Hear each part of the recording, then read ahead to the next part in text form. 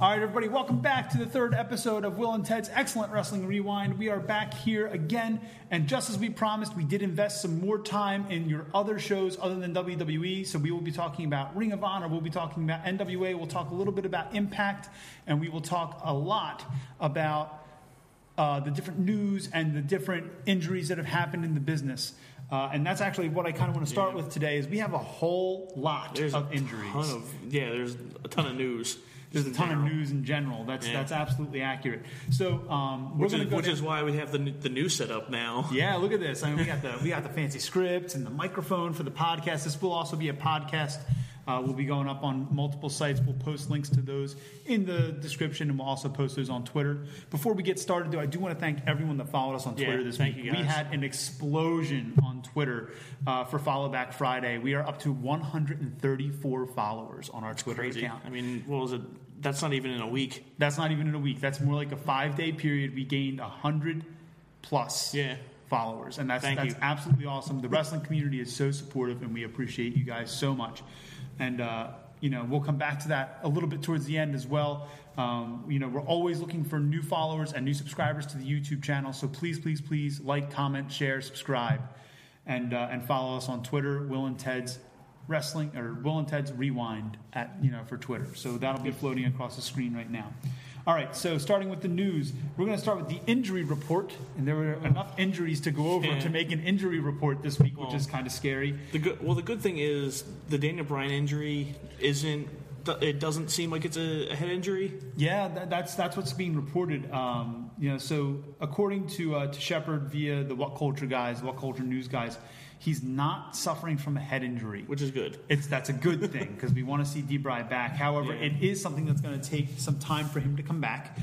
I think that's good. Yeah, because it gives Kofi some time with the belt. Yep, and then once Daniel Bryan's ready, he's going to come back for that belt. Yeah, I agree. And my big thing here is that I want to see Kofi not only defend that belt and be successful, but to build that belt, to continue to build it, to add to his legacy. Because he's been here for 11 years. Yeah. And that's not even like when he broke into the business. That's just when he broke into the WWE. Yeah. And I would love to see him really keep on and build up himself with that belt and vice versa.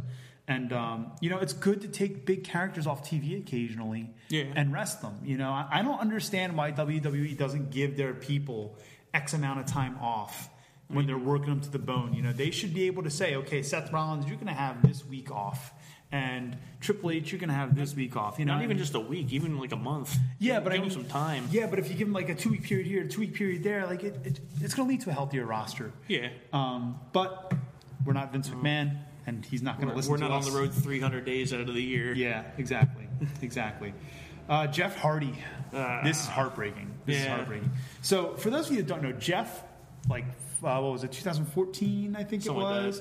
Like 4 or 5 years ago? Yeah, Jeff had a nasty dirt bike accident, and he tore his PCL, and he had a bunch of things mangled up in his leg. And what it looks like is at this house show, he banged up that same leg. Now, we found out later, that he has been wrestling with a torn PCL this entire time. Jeez. That's crazy. It is. Especially doing all the stuff that he does. I mean, obviously, it was very painful. Obviously, it wasn't painful enough for him to stop. Well, but it is painful enough for him to have tweaked it now. It's been an insecurity in his body. From what I've seen, they may have to vacate the belts. Yeah, the creative doesn't have anything right now. Yeah. Every report that I've read has been that shit's crazy. Yeah, it's unfortunate because you retweeted that the picture of maybe the one more time for Team Extreme. Yes, and that would have been absolutely awesome if we could get the Hardy Boys to the tag team championships and Lita just one more run. Yeah, as a one women's last champion. Run. They just get to be Team Extreme one more time. That would have been fantastic. Yeah. And listen, it could still happen. Yeah. Jeff's going to come back from this. Jeff's never been one to say, "Oh, well, I'm on the shelf. I'm out." It's the same guy that literally jumps off buildings. Yeah, it's true. But obviously, that's going to be a huge loss for the tag division on SmackDown. That was already really thin. Right. They took the Usos. They took the Bar. But the one team that's over there now is Heavy Machinery. Heavy Machinery, and we'll get to this in a few minutes. The B team. Oh, true. And I'm cool with the B team. We'll talk about that more in a few minutes. Yeah. So next up is Big E, who seems to be recovering nicely. He's been tweeting that he's super pissed off at Kevin Owens, which is great. It keeps him relevant into the storylines a little bit. It was really funny, though, earlier this week. Rusev posted a get well soon post for him on Twitter. And it was a picture of Big E, and it'll be floating across the screen in a second. But it was a picture of Big E with the booty trunks, halfway up his ass cheeks, and it was just funny. And it's that's pretty good. A lot of the WWE community, like the wrestlers and the trainers and the agents, they all jumped in and replied and retweeted with comments about this picture. That's hilarious. They were just like, and there were tons of like 90s and early 2000s song references, like, drop it like it's hot. Oh, God. It was really, really fun. And it was a really good way to lighten the mood and give an update on and get an update on Big E. So that was awesome. Good job by Rusev for that. Yeah. Next one is Nia Jax. Well, hey, both knees were done and they're good to go. Now she's got to recover. Yep. And we really hope she takes some stage fighting lessons while she's out. Listen, my biggest complaint about her is that she hurts people. She does. And it's not just once or twice, right? This is a repeated problem that we're seeing, that people get hurt when they work with her. And it's good people, too. That's the thing. Right. And here's the thing. I think that she is actually very talented. I think she can move. I think that she can give what's necessary in the ring. Yeah, she's the monster that the women's division needs. Right. But she's the modern day Awesome Kong. Yeah, she's the modern day China, and I'm okay with that. But stop hurting everyone. Yeah, stop it. Stop hurting everyone. But obviously, all joking aside, and all criticism aside, because while we are critical of people, we really do want to wish everybody to get well soon, and that includes, Nick Aldis. I don't know if you saw pictures of or saw the match last night. I had planned to watch everything, but as you went to see Endgame last night, I had seen it just earlier in the day, and I was still recovering from Don't worry, we're not going to spoil anything for you. What I did was I kind of followed along because it was Crockett Cup was going on as I was watching Endgame, and so I followed along a little bit right before I went in, and I followed along as I got out, and I retweeted a bunch of stuff from the NWA and from ROH, and but I went through and I read every result on WrestleZone. I read through everything. We'll go through some of those results in a little bit with you guys as well. But Nick Aldis got busted open, and I saw the pictures of it. It was pretty nasty. Yeah, and from the descriptions I'm getting from people that watched it, it was profuse for a while and then calmed down. Okay. It was like a la Ric Flair. Oof. But again, I haven't seen it for myself, so I haven't been able to make that judgment yet. But obviously, we wish all of these people well. We hope that they all recover fully and that they all come back to the ring because we want to see you perform. Just because we're critical of you doesn't mean that we don't want to see you perform. So we want to see you grow as performers. Yeah, absolutely. So we hope that you all come back soon. We wish you all the best, and hopefully we will get you guys back here on the television very, very soon. Yeah. Next up in the news, StarCast. Man, StarCast has been taking a beating. Good God. Vince, everybody left and right. Nope. Yeah, it's crazy. Taz is actually cutting some promos on Twitter. I don't know if you've seen them, but Taz has the towel on and he's cutting the promos about being at StarCast. So I'm super excited that Taz is still going to be there. But I'm like dumbfounded as to why Vince didn't just let Kurt go. What's he? I don't know. Kurt's not doing anything for you. He's not on TV. You retired him at WrestleMania, which is a good thing in our opinion, really. Yeah. We both agreed on that.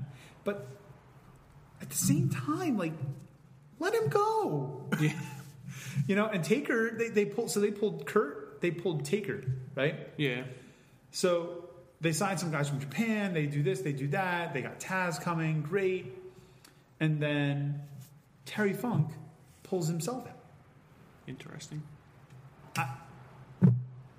Terry's like a million years old. I get it, but come on, man. Like, go and sign some papers. Do something. Now, I don't know what the reasoning was. Nothing that I've read so far has given me what the reason was for that. And it could be something completely legit. And that's who knows? Like you said, Terry's, well into his 70s now? Oh, yeah. Yeah, I mean, he was in his... I would be surprised if he's not even maybe close to his 80s. Oof. Yeah. He at least looks like he's in his 80s. I'll tell you that. He looked like he was in his 80s 20 years ago. That's true. Man put his body through a lot, though. Yeah. Man put his body through a lot. So, we hope that StarCast goes well, because as professional wrestling fans, and that's what we are, we're professional wrestling fans. We're not just WWE fans. We're not just Impact fans. We're wrestling fans. We hope that everything goes well and that, and that the event goes off smoothly, but it just sucks that these big names got pulled off. Yeah, it's just it's like almost when the UFC builds this big card up and then everybody starts to get injured and you're just like, you're watching it crumble. Yeah. Yep. It sucks. It does. It does. But that also leads me to one more person here, and that person is actually Dean Malenko. So Dean Malenko is scheduled for StarCast. He, up until, 2 days ago, was an agent for the WWE for the tag division.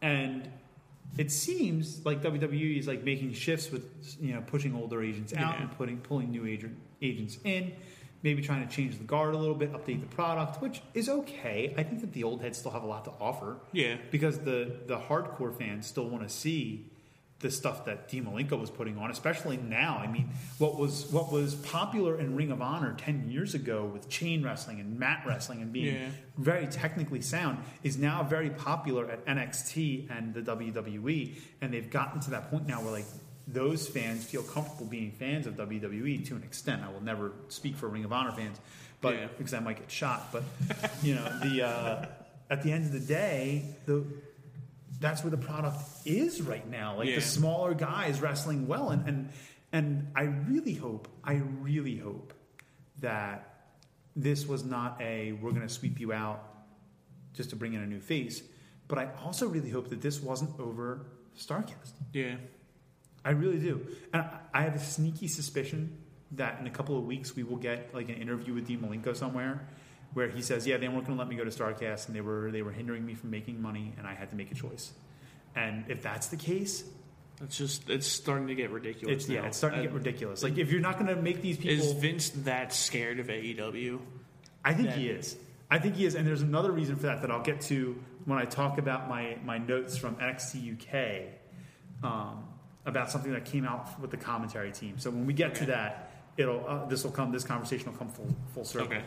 I think he's very scared. And I mean, you have the report there for all the people that have signed with AEW in the last week or so. Like the last week and a half, they signed 24 people. Yeah, or something like that. So I think that's crazy, and we should definitely get to that as part of this segment. Yeah. But before we get there, let's talk about just a couple of quick stops here. Randy Orton, as a celebration type of thing, Randy Orton celebrated 17 years on the main roster. 17 years. Yep. He's been around that long. 17 years since that little baby boy popped up on SmackDown and said, I can't be here because I broke something in my arm, and he was in a sling for 3 weeks of promos. It's been 17 years since that. And obviously Randy's contributed a huge amount to the business, and he's just incredible. His years with Evolution. Yep. And Legacy. Ooh. I want Ted DiBiase Jr. at AEW tonight. That'd be hilarious. Next thing you know, confirmed, Randy Orton signs with AEW for Legacy reunion. Oh, man.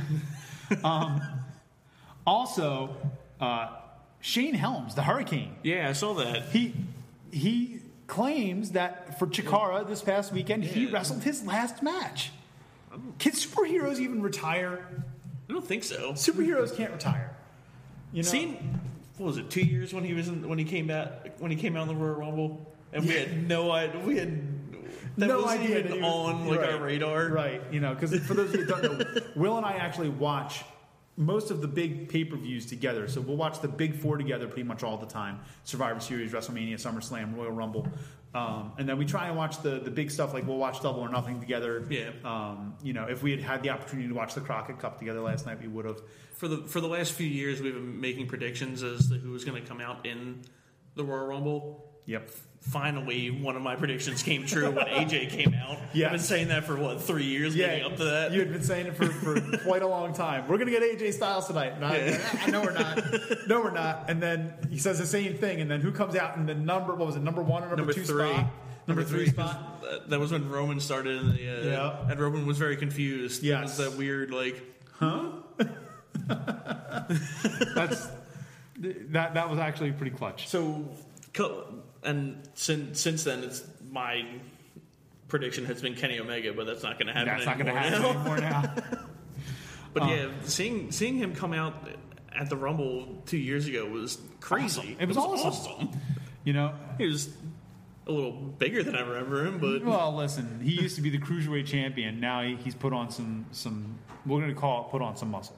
Yeah, that's what we're going to call it because I respect the hell out of Shane Helms. 206 now. Yeah. not quite a 205 live. Right.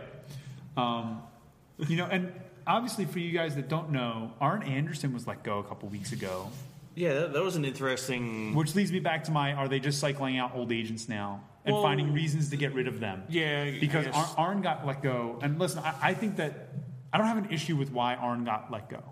Well, if what happened is true, then yes, he should be right. And the rumor was, for those of you that don't know, that Alicia Fox performed under the influence of alcohol at a house show. Yeah. And Arn let it happen, not knowing how intoxicated she was, thinking she just had a drink or two. Which is why she was off air for a while. Correct. And she just got back on TV this past week on Raw. Yeah.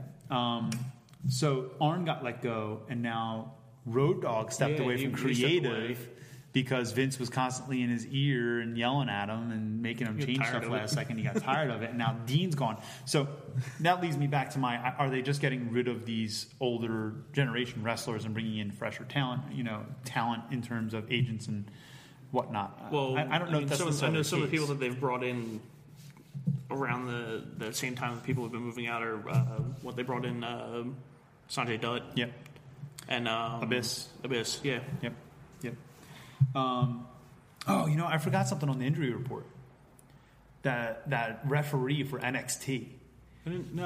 Oh man! So there was a house show for NXT, and a referee broke his leg. Oh, foot sideways. And what does he do before he throws up the X? He makes the 3 count. He legit made the 3 count. I mean, there's a picture on Twitter, and I'm going to have it floating across the screen right now. But there's a picture on Twitter of his leg just chicken-legged up, man. It is crazy. And that guy, I mean, he's been getting all the love of the WWE universe, and he absolutely deserves it. He absolutely deserves it. Broken leg, and he makes the 3 count before he throws up the X to have the medics come out and take care of him. Jeez. Yeah, absolutely. I want to say his name's Tom. Tom something. I didn't even know about that. Yeah, it was all over. Oh my God, all over Twitter. So here's a little bit of news and rumor. Oh yeah, the Joey Ryan.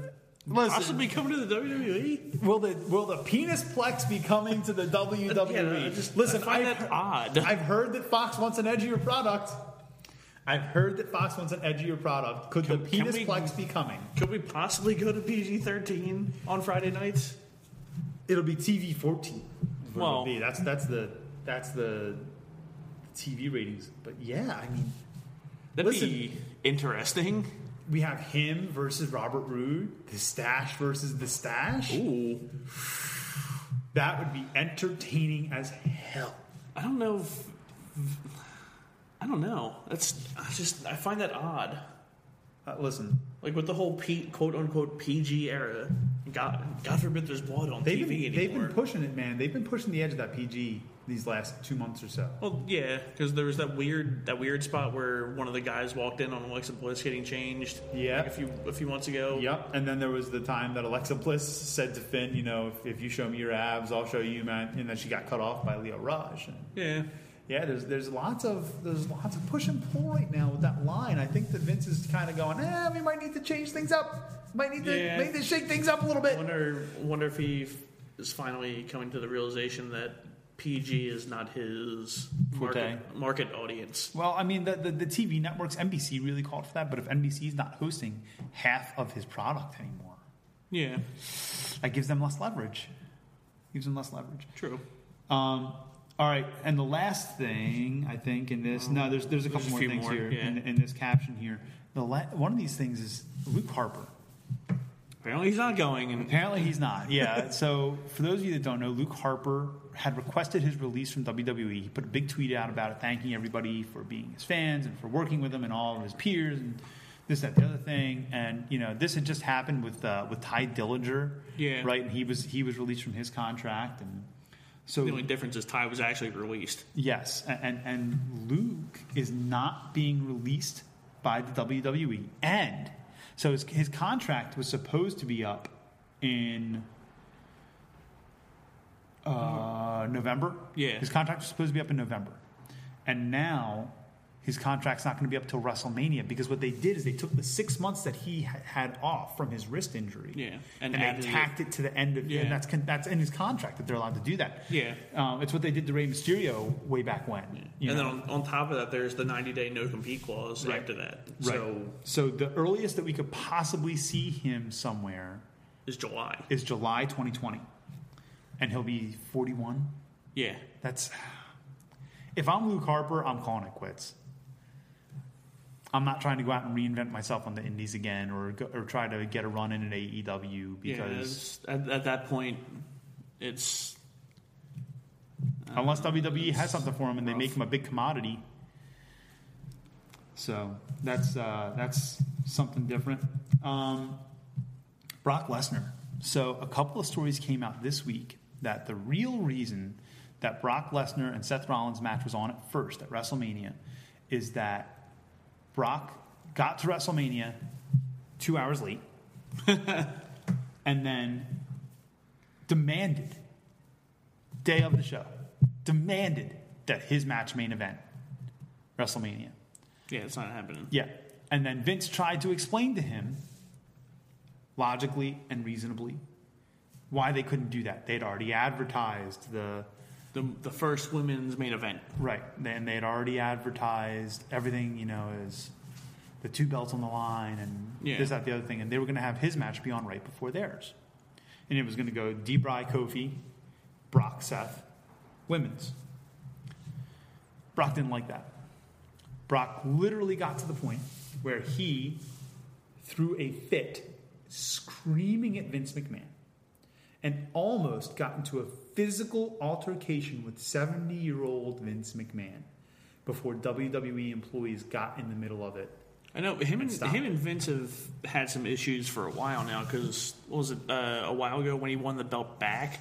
I know there was a video of him throwing the belt at Vince. That was at last year's WrestleMania. Yeah. He threw the belt at Vince and Vince screams asshole at him. Yeah. Yeah, I think so basically from everything I'm reading is that there's a lot of potential for Brock's contracts to be bought out and be done.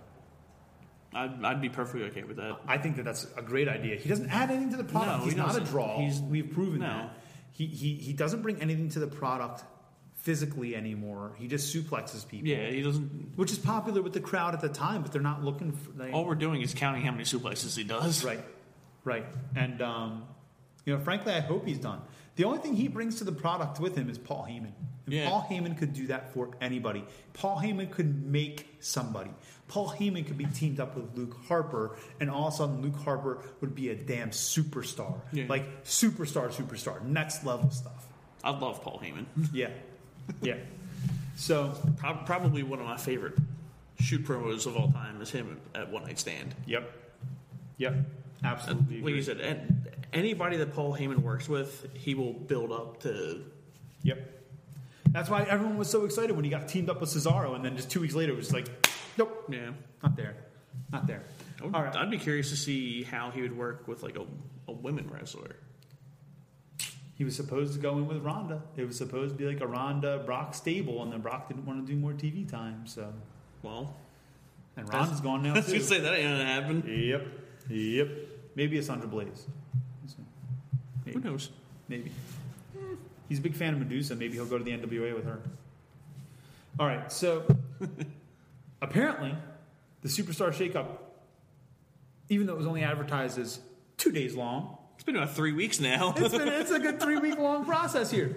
So in our last podcast, we talked about the back and forth of how people have been moved to Raw or SmackDown and then pushed back to their original brand, or last second moves have been made. Well, apparently this week, the end of the week this week, we saw one other move happen, and that is the B Team moving to SmackDown Live to help fill out their now decimated tag team division. Listen, everyone calls the B Team the Job Squad, the new Job Squad, and they're calling them jobbers. And I don't know.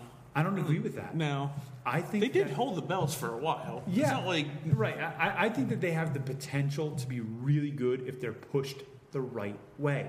WWE hasn't pushed anybody the right way in the tag team division. I see them in the same light as I see Ryder and Hawkins. Yep.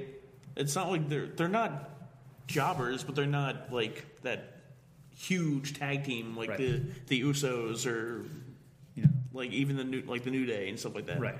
Right. Yeah, I think that we need to. I think that we need to see the B Team used and utilized on SmackDown Live. Yeah. Man, I really miss the golden days of tag team wrestling.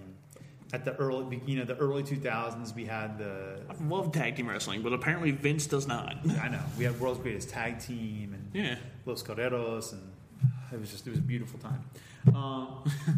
So, despite rumors that Dolph Ziggler is gone, right? They're just letting him ride it out in the sunset. He did another interview segment with Chris Van Vliet. And Chris does a bunch. He works his tail off. He goes from show to work to show, and he really works hard to get around and do all these interviews. And this time Ziggler was actually interviewing him, but they talked a little bit beforehand about Dolph's hiatus and why he showed up at the Royal Rumble after he told everybody that he wasn't booked and yada. So I guess first of all, for the Royal Rumble, why he did pop up as a surprise entrant.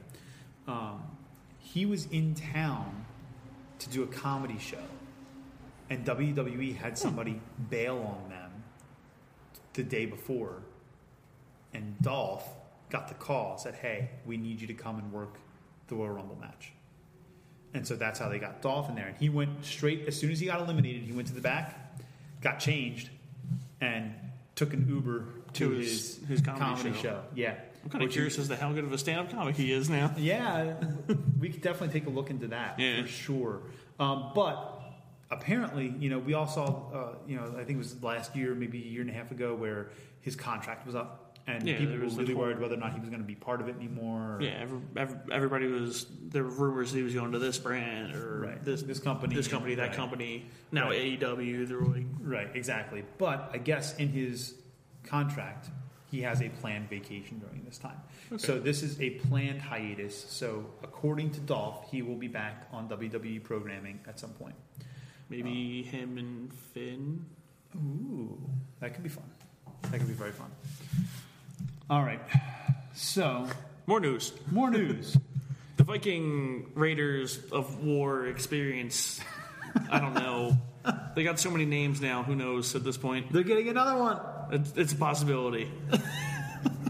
It may have been there was a poll sent out from the WWE asking fans what they think of some of the new superstars in the Superstar Shakeup, and one of the names on there were the Viking Warriors. Oh, Jesus.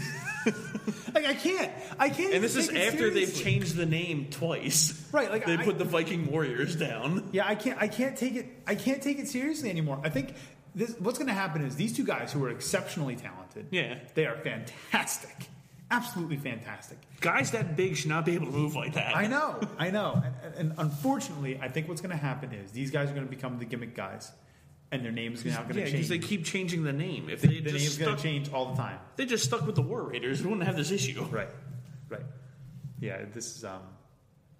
Yeah, no bueno. I don't know if it was a typo or if this is actually a new name. God, I hope it was a typo. So do I. God, I hope it was a typo. I'm fine. I'm fine with the Viking Raiders. Yeah. Leave it the Viking Raiders, or don't and don't change it again, or go back to War Raiders and just be done. Yeah. Like, stop it. Because there's still the War Raiders on NXT. Which isn't confusing at all. No, it's not. Jesus. All right. Some New Japan news. Yeah. So on the G1 Supercard, Enzo and Big Cass hopped the rail and attacked, right, during a tag team match. So I did some reading into this. I did some looking into it. Apparently, the way this was originally booked was Enzo was going to hop the fence by himself, get one shot in on one guy. They were going to use it as clickbait, and the security was going to take him and run it off, and they were just going to use it as clickbait to get people to visit their website and their Facebook and their Twitter and yada, yada, yada, right? Enzo invades Ring of Honor Supercard, right? He decided that he and Cass were going to do this in order to try and get signed by Ring of Honor. And people aren't taking kindly to that. No. I don't think people would. So the latest here, though, is that Tama Tonga has publicly on Twitter or Instagram, I think it was Instagram, called Enzo Amore a cancer in the professional wrestling industry. And, of course, Enzo, who has to have the last word, decided to fire back. But, really, frankly, it's no bueno, man. It's no bueno. It's no good. I think that Enzo should just be blacklisted from professional wrestling. I was going to say, not for nothing, is Tama Tonga wrong in saying that? No. I don't think he is either. No. As much as I've loved Enzo and Cass when they were in the WWE. Yep, the gimmick was good. Yeah. The characters were good. I've loved that character. But Enzo as a person? Yeah. He's not a good person. He's a worse rapper. Do not waste your time listening to that track on YouTube. That's like 3 or 4 minutes of my life I'll never get back. Yep. And I watched the video of it too. Oh God. God. Okay, so moving on because he's not worth our time. Apparently, the Money in the Bank main event was supposed to be Kofi versus Bryan 2 in a rematch for the title. Yeah. Bryan's injury took that off the table. Obviously. But that also led to the KO heel turn. Apparently, Vince McMahon's original idea was to have KO be the number 2 or 3 babyface behind Roman Reigns. What I read was Kofi and Roman. Well, what I read was just behind Roman because I still don't think he sees Kofi as the number 2 guy or even or number 1 guy. But I think that Kevin was supposed to be the one of the top faces on SmackDown, and then Bryan got hurt, and they said, "Well, crap, what heels do we have?" Yeah. So they said, well, listen, you can go back to being a heel now. And so they did the whole New Day angle, which, listen, I enjoyed the angle. I like Kevin Owens as a heel. Yeah. I think he's a better heel. Yeah, I agree. There's some guys in this business that are just better as a heel. Yep. And I think Kevin Owens is one of them. Yep. I would wholeheartedly agree with that. So is Dolph Ziggler, by the way. He's a better heel than he is a face. I think The Miz is, too. Yeah. Absolutely. All right. And last but not least, I'm excited for this. Yeah, Andrade has officially challenged Finn Balor for the IC title, and I haven't read anything about any kind of response yet. Have you? I haven't. Okay. Either. So I hope that we get this as a match at Money in the Bank, and here's my secondary hope for that I didn't put in the notes. I really want it to be a ladder match. Andrade, Balor. There's so much stuff that they can do off that. They're both very athletic guys. Yep. Now here's the the little moneymaker that I would like to see also happen there. I would like to see Finn turn heel. And I would like to do that by having Gallows and Anderson come out and help him retain. Reunite the club. I don't think it'll happen. No. But that's like my heart of hearts. Gallows and Anderson already have one foot out the door to begin with. I know. But that could be like, unless Vince comes to them and say, "Hey, this is what we want to do with you guys," and they agree to it. Right. I think Gallows and Anderson are AEW bound. They're just waiting for the check to come in the mail, pretty much. Yeah. Listen, and that will probably happen, but I would love to see this happen before they run. Okay, so the next segment of the show here, I'm just going to go through. I had the opportunity this week to watch an interview by Chris Van Vliet of Tony Khan, the owner of AEW, and it was actually a really fun interview. It was well paced. It was well organized. I have a little bit of qualm with it because, and we're going to talk about this in this segment. You have all these guys that were signed by AEW this week, but. One of the things on there that Tony said was, well, we're not too keen to keep hiring people. We want to highlight the talent that we have. This was like maybe a week ago, maybe 2 weeks ago. Since then, they've signed close to 24 people. Yep. What's that list? What's that list look like? Who do we have signed? So we got Shima, Kip Sabian, Brandon Cutler, Bea Priestley, Michael Nakazawa, Ace Romero, Hikaru Shida, Glacier, which is an interesting one. Why? Why? From what I've heard, he's supposed to play like the quote unquote Brock Lesnar role and not be on TV that much. Why? No one can tell me why. Nope. Darby Allin, Brian Pillman Jr., Sadie Gibbs, Allie. Obviously Dustin. Yes. Private Party. Peter Avalon. Leva Bates. Anthony Ogogo, who is the Olympic boxer. Yeah. Sunny Days. And then the next few people are just part of their announced team and the backstage interview people. Yeah. Okay. So obviously we got Jim Ross, Alex Marvez, Excalibur, Alicia Atalt, and Justin Roberts. Ooh. Yeah. Justin Roberts. Is someone going to choke him with a tie? Is someone going to choke him with a tie? Just for funsies. But those are all the names that they've signed in the last week and a half. That's an impressive list, actually. It is. Other than Glacier, but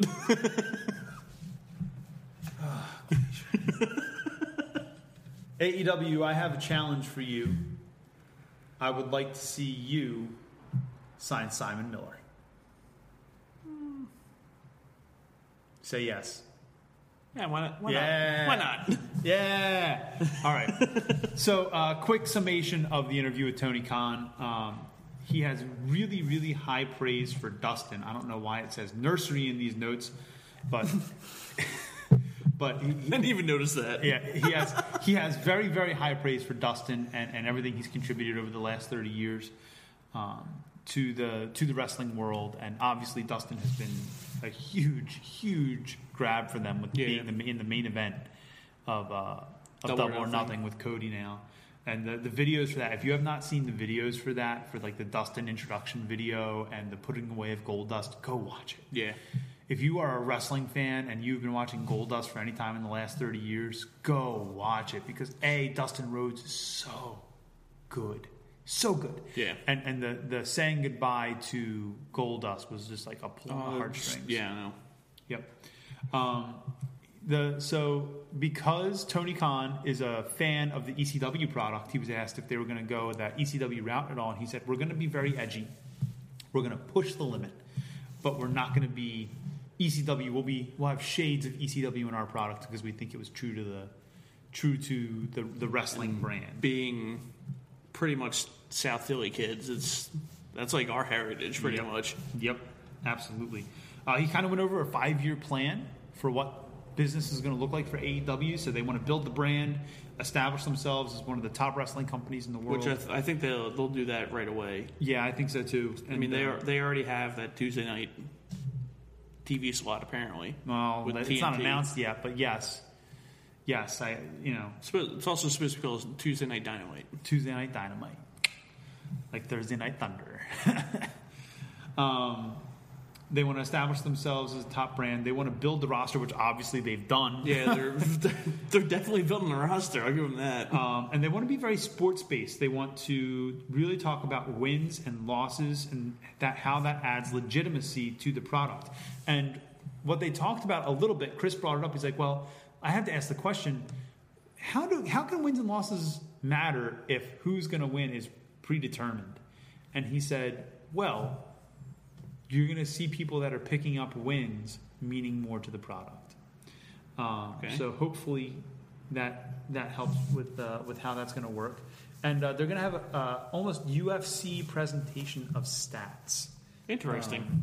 So we're going to hopefully see something kind of like a hybrid of UFC pro wrestling in terms of how they present themselves as athletes and as competitors. That's kind of cool. Yeah, I think that'll make it interesting. Especially because you're seeing a lot of MMA people make that transition once they hit that point in their MMA career that right. They don't. They're once either that not punch winning, slows. Once the punch slows, the puncher's chance goes down by drastic numbers. Because it seems like for mixed martial artists, at the end of especially if you're in one of the bigger companies like the UFC or Bellator or stuff like that, once you're done there, you have two options. You either go into professional wrestling, which has worked for plenty of people, or you go into this now bare knuckle boxing thing that's starting to come up, and that's just nasty. Yeah, people getting mangled. Yeah. I think I'd rather go into pro wrestling and for sure. Not have CTE in 3 years. Right. I mean, look, it worked for Ken Shamrock, and then just people just followed suit afterwards. I mean, look at Matt Riddle. Yeah. Look at Matt Riddle. Yeah. Jesus God, is that man incredible. All right, so continuing with the summation here, Tony has stated that he will not play an on-air character. I like that. I like it. I want him to stay away. Yeah.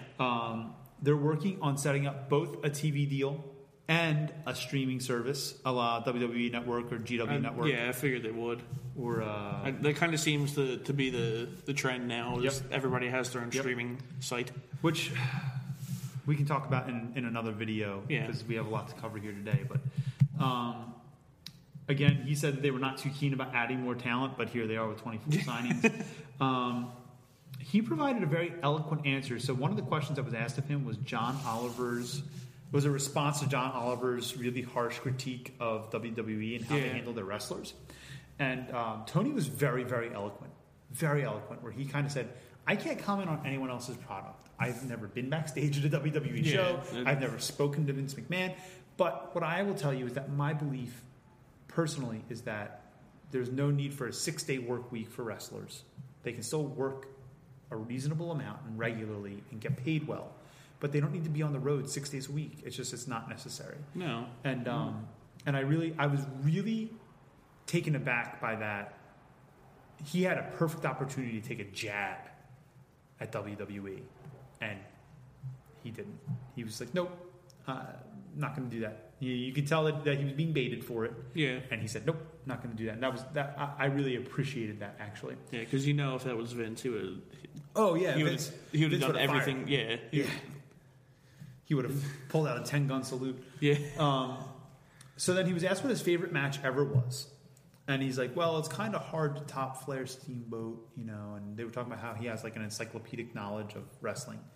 But then he did the gimmicky thing, which kind of took me way down off of this really eloquent answer he gave for the John Oliver thing. He started just spouting off matches of Chris Jericho's, Chris Jericho and Kenny Omega. And I was like, come on, man. You got to push your product a little bit, though.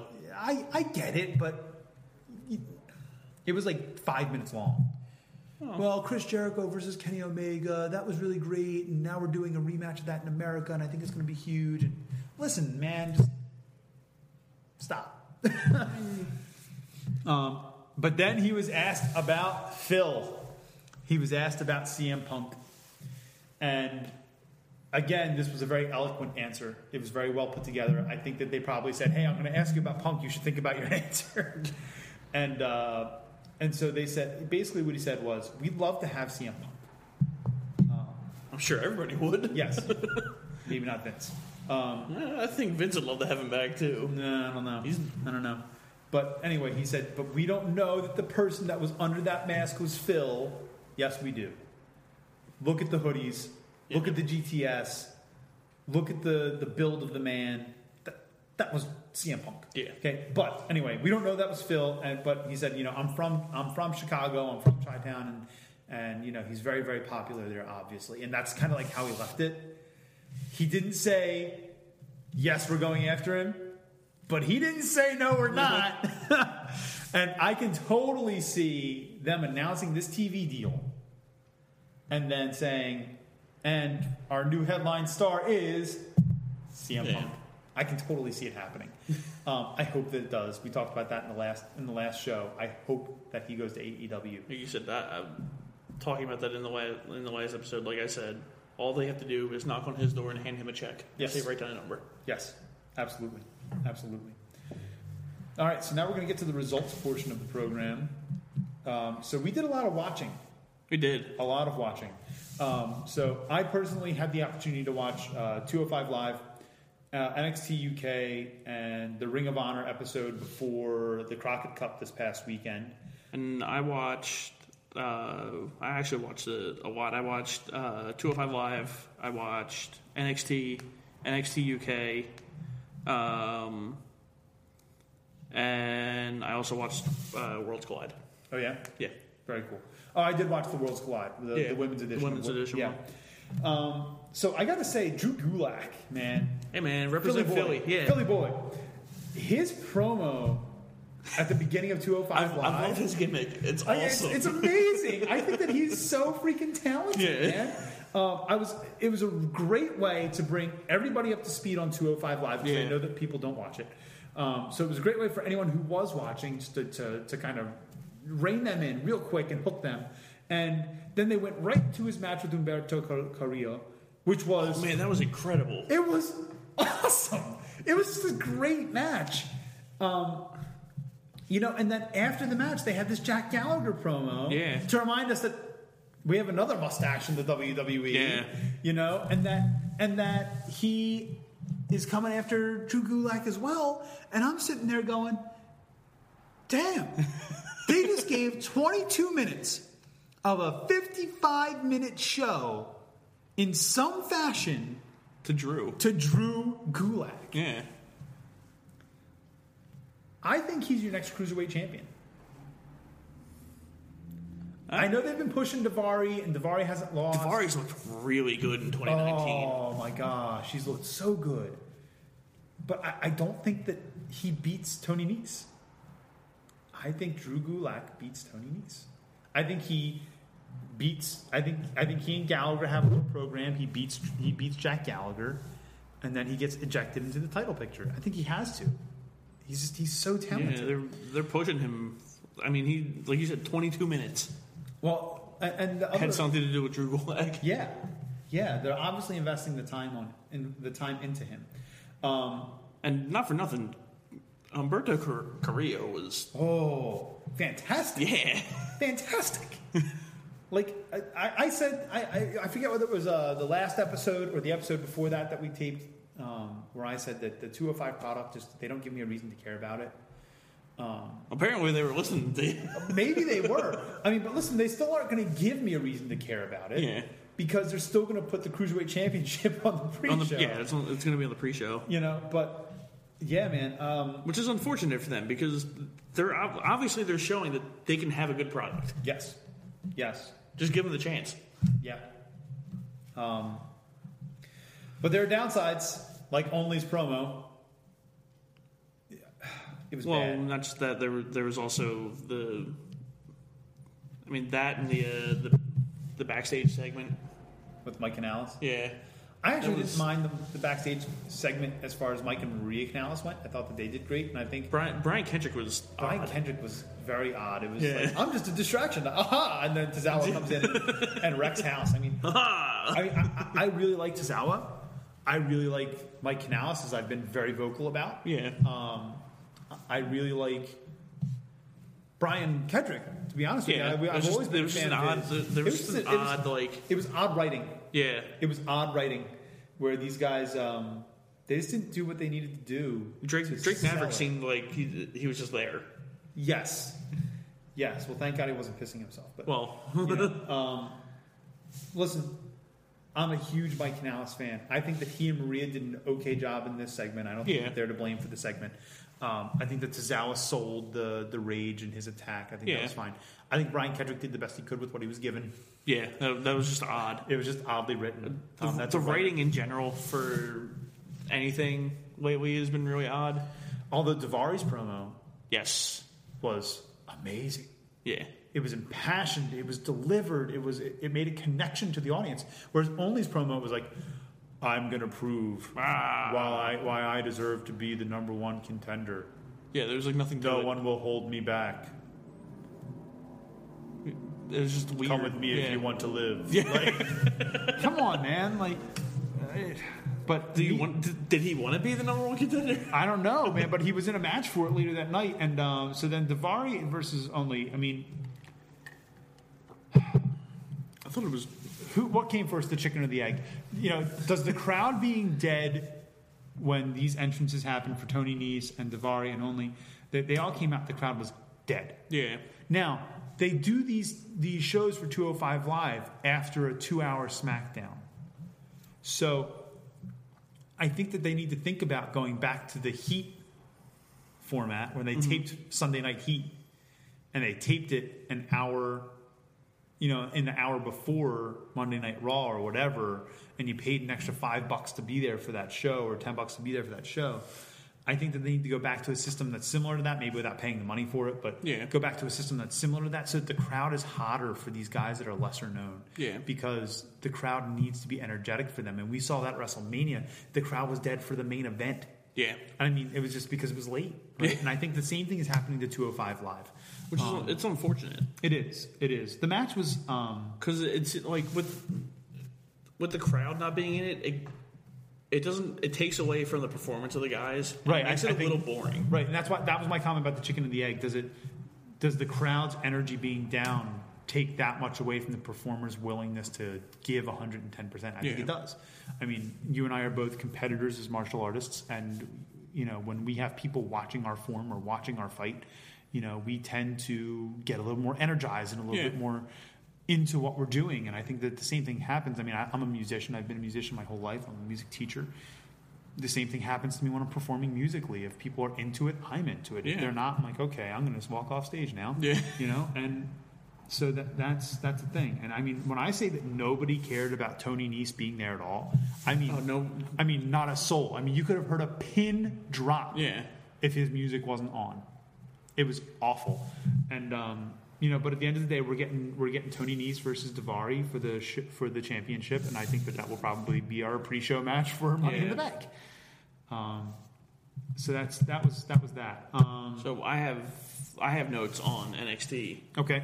So they started with the Forgotten Sons, and those guys are awesome. Oh my God, they're incredible. I hope that they change nothing about them when they come to the main roster. Well, it's not going to happen. Good luck. It's not going to happen. But I really do. I hope that they change absolutely nothing. I forget. I should have wrote down the guy's name. I completely forget. I'm completely blanking on his name now.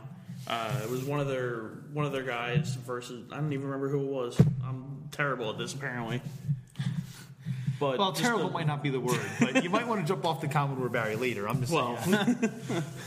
I'm just completely blanking on everything. That's okay. But was it a solid match? The match was solid. Mm-hmm. It ended as he fought Humberto Carrillo. Oh, okay. Yeah, and the match ended as a double count out because they were outside of the ring and he was just beating the crap out of Carrillo. Ooh. I'm sure that sold, too. Oh, it did. It definitely did. Like $1 million. Oh, it did. Those guys are so good. Imagine if those guys had been with Taker during the Dead Manning days. Oh, man. But then after that match, it cut to a backstage promo where Adam Cole was doing a photo shoot, and they're asking him about the whole, because later in the night, it's Gargano versus Roderick Strong for the NXT Championship. So they're asking him about that, and Adam Cole seemed a little bit slighted by Johnny Gargano by not getting a rematch and him giving Strong the shot at the title. And at the end of that, Matt Riddle was the next one to take his opportunity for the photo shoot, and Matt Riddle was like, in Matt Riddle fashion, he was like, "Bro, what's your issue?" I love Matt Riddle. I wrote down in a completely platonic sense, but I love Matt Riddle. I wrote down that maybe the feud will be Adam Cole and Matt Riddle, but with the way that it panned out later in the night, I think I know where it's going to go. Okay, and I'll get to that. Next was a women's tag match.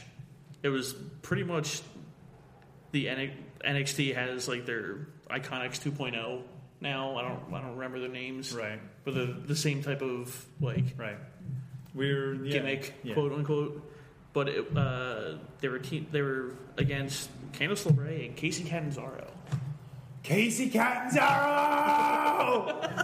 You're my spirit animal. Casey's development has come so far. Oh my gosh. She's so good. I know. She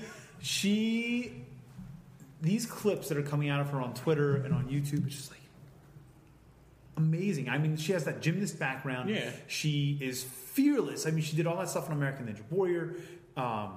She's absolutely incredible. I cannot wait until she comes up to the main roster. There was a spot in the match where the Iconics 2.0 had her to do a tag team suplex, and they went back, and as they go back, Casey lands on her feet and does a double neck breaker to them. Oh, she's so limber that she can do that. That's and awesome. at that point, she made the hot tag to Candice LeRae, and then it went from there. That's awesome. It was a really good match. That's awesome. I want to see that tag team pushed. Yeah, I'd like to see. I would like to see where that goes. I would like to see, because obviously the Iconics, they're with the women's tag belts, they can go wherever from what we've seen. Right. Yeah, I mean that's what we were told, is that they were going to be defending on all three brands. So I would love to see those guys get a shot at the belts. I think that they've been incredibly good these last 2 weeks, and let's see if they can sustain it. Yeah. But yeah, that's awesome. After that was a backstage interview with Io Shirai. Okay. Who is, I believe she's feuding with Shayna Baszler right now. Mm-hmm. And personally, Shayna Baszler is my favorite women's wrestler in the WWE. Probably in all of wrestling right now. I think she is the best heel that the brand has. And that's saying a lot. I know that's saying a lot. But I think she's the best heel that they have. You think she's better than Adam Cole? Yes, I really do. I've been saying that she needed to be pushed up to the main roster for a while, and they pushed up. I'm not taking away anything from Kairi Sane because I love Kairi Sane, but I think it should have been Shayna. I don't know what they're planning. I think the only thing holding back Shayna right now are the two other of the horsewomen from her and Ronda. It's Jessamine Duke, and I can't remember the other one's name. Yeah. But I think that's the only thing holding them back because they haven't. Those two haven't done anything in ring yet. Right. And I think they want to keep that going. Yeah. I would agree. They want to keep that stable together, and that's to me that's the only thing holding Baszler back right now from being the star that she can be. Yeah, I would agree with that statement. After that was another backstage promo with William Regal. They're talking about Kushida, who they've signed. Yes, and he is making his debut next. He's making his debut next week on NXT, And we're gonna have a big topic. Cassius Ohno came in and said, I know that Japanese style of wrestling. Give me the shot. Ooh. And William Regal said, fine. Ooh. I think it's going to be a very stiff match. It's going to be a very stiff match.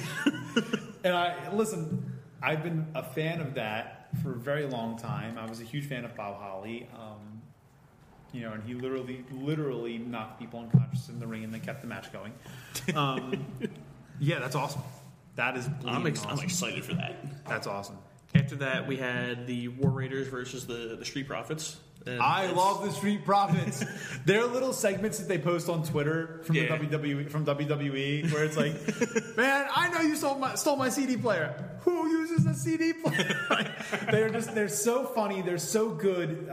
I love the Street Profits. Anyway, continue. So at the start of the match, obviously, the Street Profits, their entrance is first. So they're in the ring waiting for the War Raiders, and the War Raiders are going through their entrance because they are the War Raiders on NXT. And after they put the belts down, and as they start to walk down the ramp, one of the guys from the Street Profits suicide dives on top of them, and it starts right there. It doesn't even awesome. And then once they get into the ring, it's all in from there. That's awesome. It was a really good match. I'm going to have to go back and watch it. Yeah, you have to watch it. I have to go back and watch it. The War Raiders are tamed. So they're having them pull double duty for a little while. Okay. Yeah. Right. I guess once they figure out a name for them on the main roster. Because who knows? Next week, the War Experience. So then after that tag match was the main event for the night, which was Gargano versus Roderick Strong. Okay. Give me the cliff notes. It's Gargano and Strong. It's going to be a good match, no matter what. Yeah. So it's very back and forth.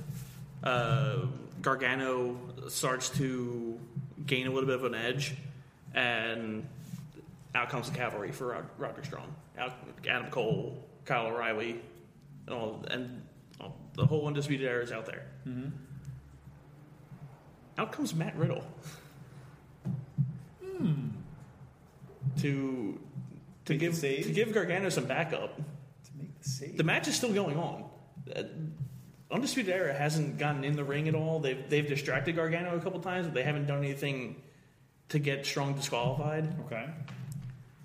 Adam Cole's up on the apron, distracting Gargano, and Gargano knocks him off the apron, and Riddle turns around and hits him. Roderick Strong is now by the ropes, and apparently, I don't know what his plan was. I guess he was wondering why Adam Cole and them were out there, and reaches down to grab Adam Cole, and Adam Cole, thinking it's Gargano, kicks Strong in the head. Ooh. And Gargano wins. Ooh. So I'm seeing a fatal four-way.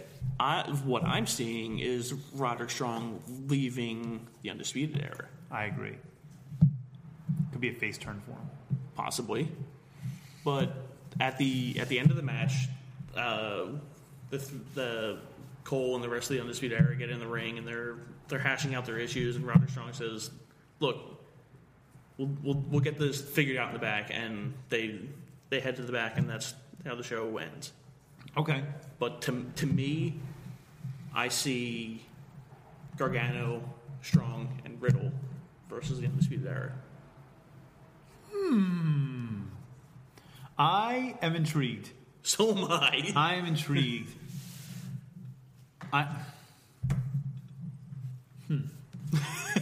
Okay. All right. So the next show that I think we should talk about would be Worlds Collide. Well, at least in my notes, is NXT UK. You have NXT UK next? Yeah. All right. I will make the long trek down here to NXT UK. Lucero versus Cassius Ohno. Oh no, it was too long. Yeah, it was. It was not. It was not good. It's not even an hour long show. Yeah, and it was 15 minutes. Yeah. Now, here's the thing. It was entertaining. And Ligero is super talented. Mm-hmm. Super talented. I think the match went too long, and I think that... I got bored, honestly. I was bored at the beginning. I thought it was slow to start. But once it came about, I was okay with it. It felt clumsy is the language that I used in my notes here. It felt clumsy to start, but during this match, I heard for the second time in as many days on the WWE network, commentators say, it's all about wins and losses. Is it though? I think that is a shot at AEW. I think that Vince is telling them to focus on wins and losses as a means to counteract AEW's wins and losses promotion. Take away promotional material from them. Interesting. Tony Storm came out and did a promo next. Which I thought was short, sweet, to the point, kept her present on TV, and it was very effective. I think she's fantastic. I love Tony Storm. But also... Don't tell your girlfriend that. You know.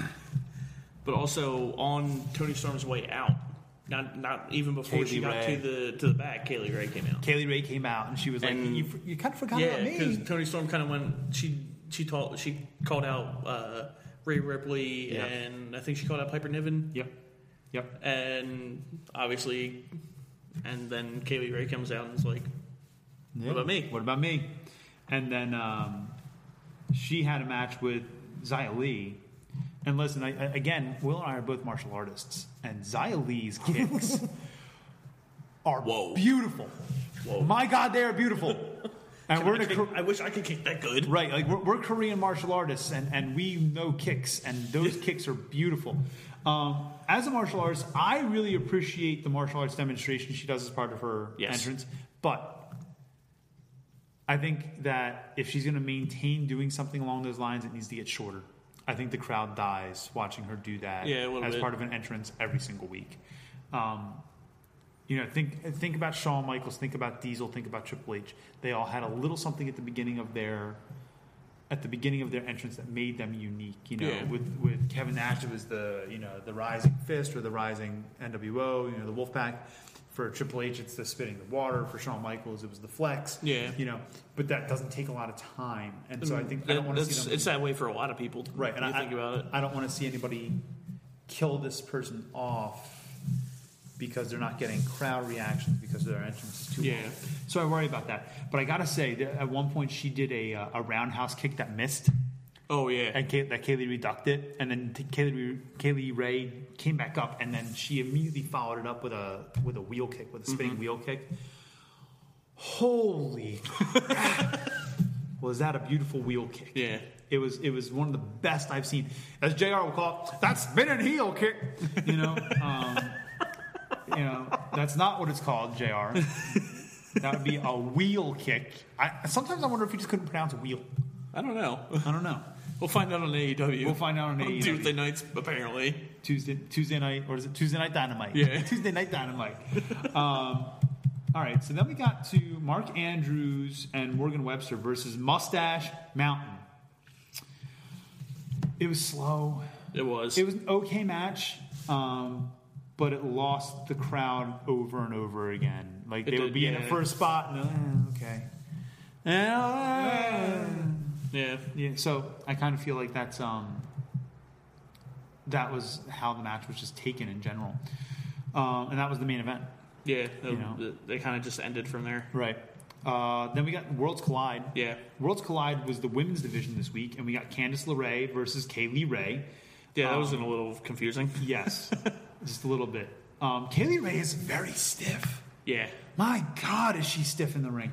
However, I got to tell you, Candice impressed the crap out of me in this match. Those lion salts. Oh, my God. Beautiful. Picture perfect. Absolutely picture perfect. And she did this tilt the world, kind of like people do the tilt the world Hurricane Ranas and the Frankensteiners. She did this tilt the world abdominal stretch on Kaylee Ray and then was kneeing her in the face with the leg that was dangling. And it was just gorgeous. It was beautiful. It looked effective and it looked like it mattered. And that's what we don't get enough of from submissions in the WWE, especially by younger talent. Mm-hmm. And that's what we need more of. But that was just that was a fun match. It was beautiful. It worked well. Kudos to both of those women. They did a great job. Zelina Vega versus Piper Niven. This whole match, I was like, all right, so they're building up Zelina. Okay, so they're building up Zelina. Yeah. Okay, so they're building up Zelina. She was dominant, which is good. They made her look very, very, very, very strong. And then Piper Niven just went, ha-ha, win. Yeah. Like, okay. The one spot that I thought was very impressive from Zelina Vega was she had Piper on the ropes. Mm-hmm. And she went and did she pretty much did the 619, but she caught her in a submission. Yeah, that was incredible. Yeah, absolutely it was, and the match kind of felt like it was like Zelina Vega is very, very dominant, but Piper Niven won. Right. And there were timing issues in this match. That drove me a little bit nuts, but that's okay. They will continue to improve. And then we got Io versus Sonya. Those palm strike chops where she was like, those things were vicious. I mean, I'm sitting there going, holy shit, that has to hurt. Like... my God. The only thing I didn't like about that match was the ending. Yeah. I thought it was just an odd way to end that match. Yeah, I agree. Like, Sonya Deville got a double leg takedown and pinned her. Yep. Like I think they're trying to make finishes a little bit less predictable. Well, does Sonya not have a quote unquote finisher? I don't know. Because the one thing I wanted to see from Io was the moonsault. Right. And I kind of got that. Kind of. Yeah, I agree. The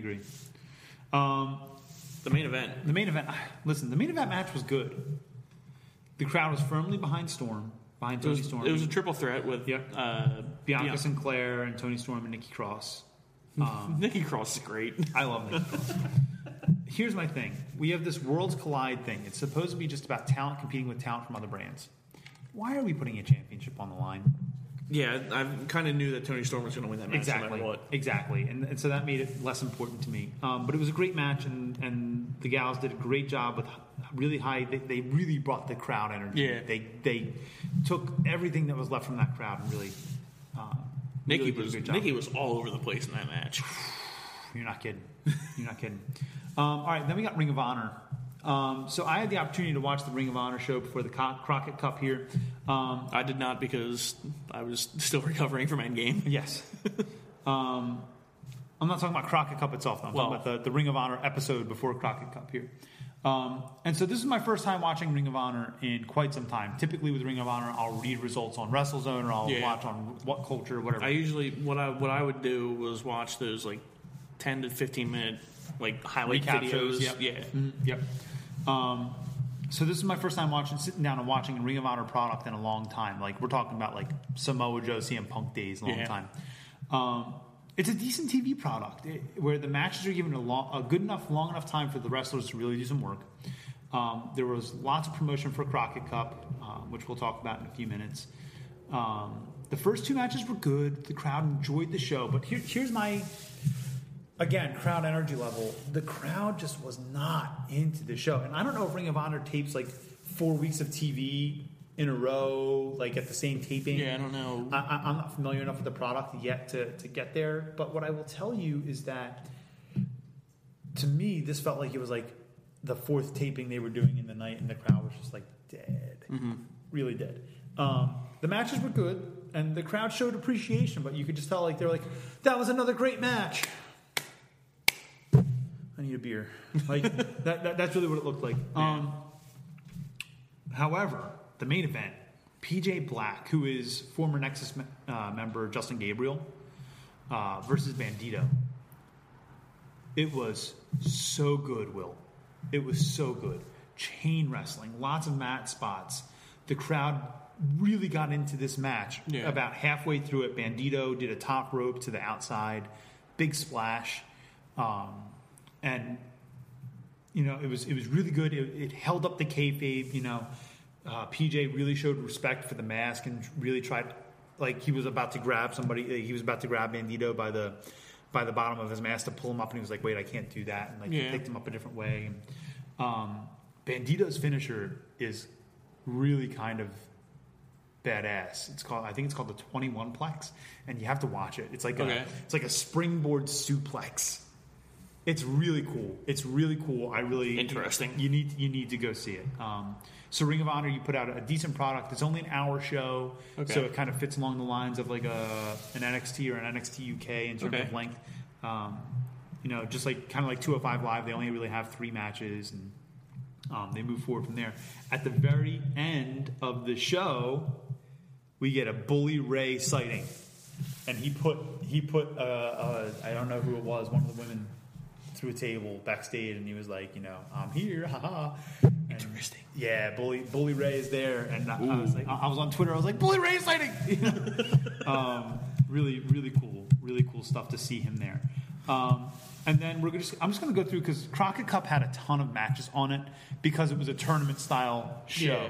So first of all, they had an open spot in the tournament going into the pay-per-view. So they had a battle royal to get the last spot. Royce Isaacs and Tom Latimer won that last spot. So then we had, for those of you that don't know, the Crockett Cup was a joint pay-per-view by the NWA and by Ring of Honor.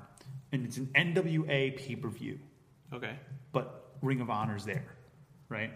So we had Flip Gordon and Bandito, who we just talked about from Ring of Honor, versus Stuka Jr. Guerrero and Maya Jr. Flip and Bandito moved on. Then we had Royce and Tom, who won the spots earlier, against Crimson and Jack Stain from the NWA. Royce and Tom move on. Then we had the Rock and Roll Express from the NWA versus the Briscoe brothers. The Briscoes move on.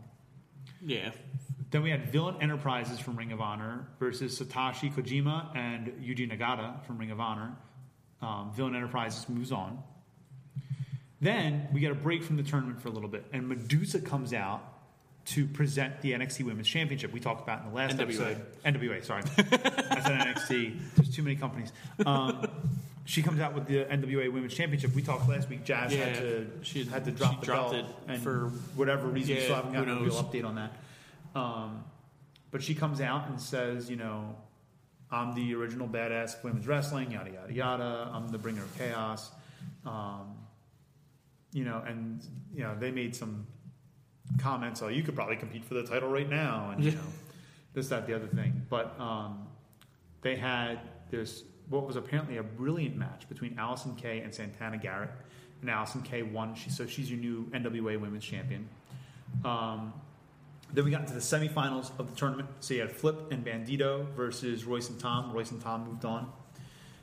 Then you had Villain Enterprises and the Briscoes. And Villain Enterprises moved on via DQ. So I guess they all went out and they all had chairs to do a big chair spot. And then only the Briscoes got caught. And so then they got disqualified. Interesting. And so the Briscoes gave like a big screw you and did a snot rocket on the NWA thing in the middle of the ring and like stomped the snot into it, So it's kind of like a screw you to the NWA. Then we had the NWA National Championship match, so another break from the tournament. And that was Willie Mack defending against Colt Cabana. Ooh. Colt Cabana won. So he's your new NWA National Champion. Interesting. James Storm comes out and says, the NWA doesn't want me to have a championship because they don't like the way I dress and the way I act, but I'm just going to have to take a belt, so I'm coming for you. So that's setting us up for our next feud there. And I'm fine with a James Storm feud because James Storm is bigger money. So then we get to the finals of the tournament, and it was announced earlier this weekend that the winners of the tournament would also be crowned the new NWA Tag Team Champions. Okay. So we had Villain Enterprises versus Royce and Tom, who got into the tournament earlier in the night. And Villain Enterprises won, so they won the cup and the championship. And so those of you who don't know, the Crockett Cup was actually something that happened in the NWA years and years and years ago. Okay.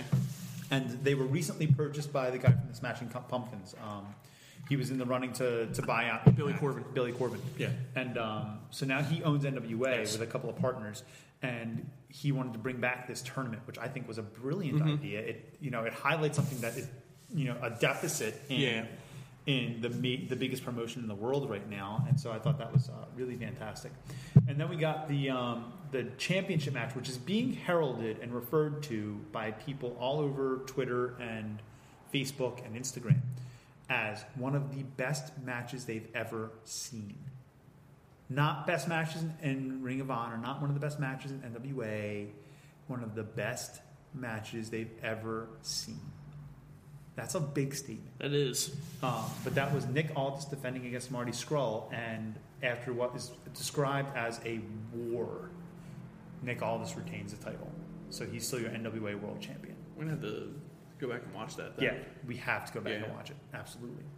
All right, so to wrap up our show today, I have to give just a couple of quick shout-outs to some people that really made my week and Will's week on Twitter this week. Yeah. First of all, Ligero. Yeah. He is our first WWE superstar to A, follow back, and B, tweet. Oh, I'm sorry, he was the first. He's not the first one to follow back. He was the first one to tweet and then retweet us. So he retweeted us. I thanked him for it. Yeah. And then he replied. And you know what, man? Thank you. You're taking the time to do that for some schmucks like us who, we're just starting. We're building up. Yeah, we're just two guys that like wrestling. That's awesome. That made my week. And then it happened again with Heath Slater. He's got one man band. He's got kids, man. He's got kids, man. And you know what? It was actually a tweet about one of his kids. They went to, I guess, a daddy-daughter dance. Oh, that's cool. And so he posted, a picture of him and her together, and I was like, man, that's an awesome picture. That's a beautiful picture. And he tweeted back and said thank you. And that cool. What? Someone that takes the time just to say thank you. Yeah, just to say thanks. That means so much to little people like us. Yeah. It means like an incredible amount. And then our first two professional wrestlers to follow us on Twitter. One of these guys is from Canada, and one of them is an indie guy. So Matt Turner and Rob Stardom, thank you guys so much for following us on Twitter. Thank you. It makes a huge difference to us to know that people that are in the industry are following our product, and we're working hard to push that product out to everyone. And so, we want to make sure that we let you guys know any indie wrestlers who have product out there, T-shirts, hats, whatever. Yeah. If you guys send stuff to us, we will display it. We'll wear it. We'll make sure we give you guys props for sending it out to us. So if you guys want to send us a direct message on Twitter, message us on YouTube, you're certainly welcome to do that, and we will make sure that we will hook up with you and get what we need to get done. Yeah. All right, guys. So this has been a pretty long podcast, but we had a lot to cover. We told you guys we'd be covering a lot. We're going to look at formatting this so we can streamline it a little bit moving forward. But for now, he's Will. I'm Ted, and thank you for watching. Rewind.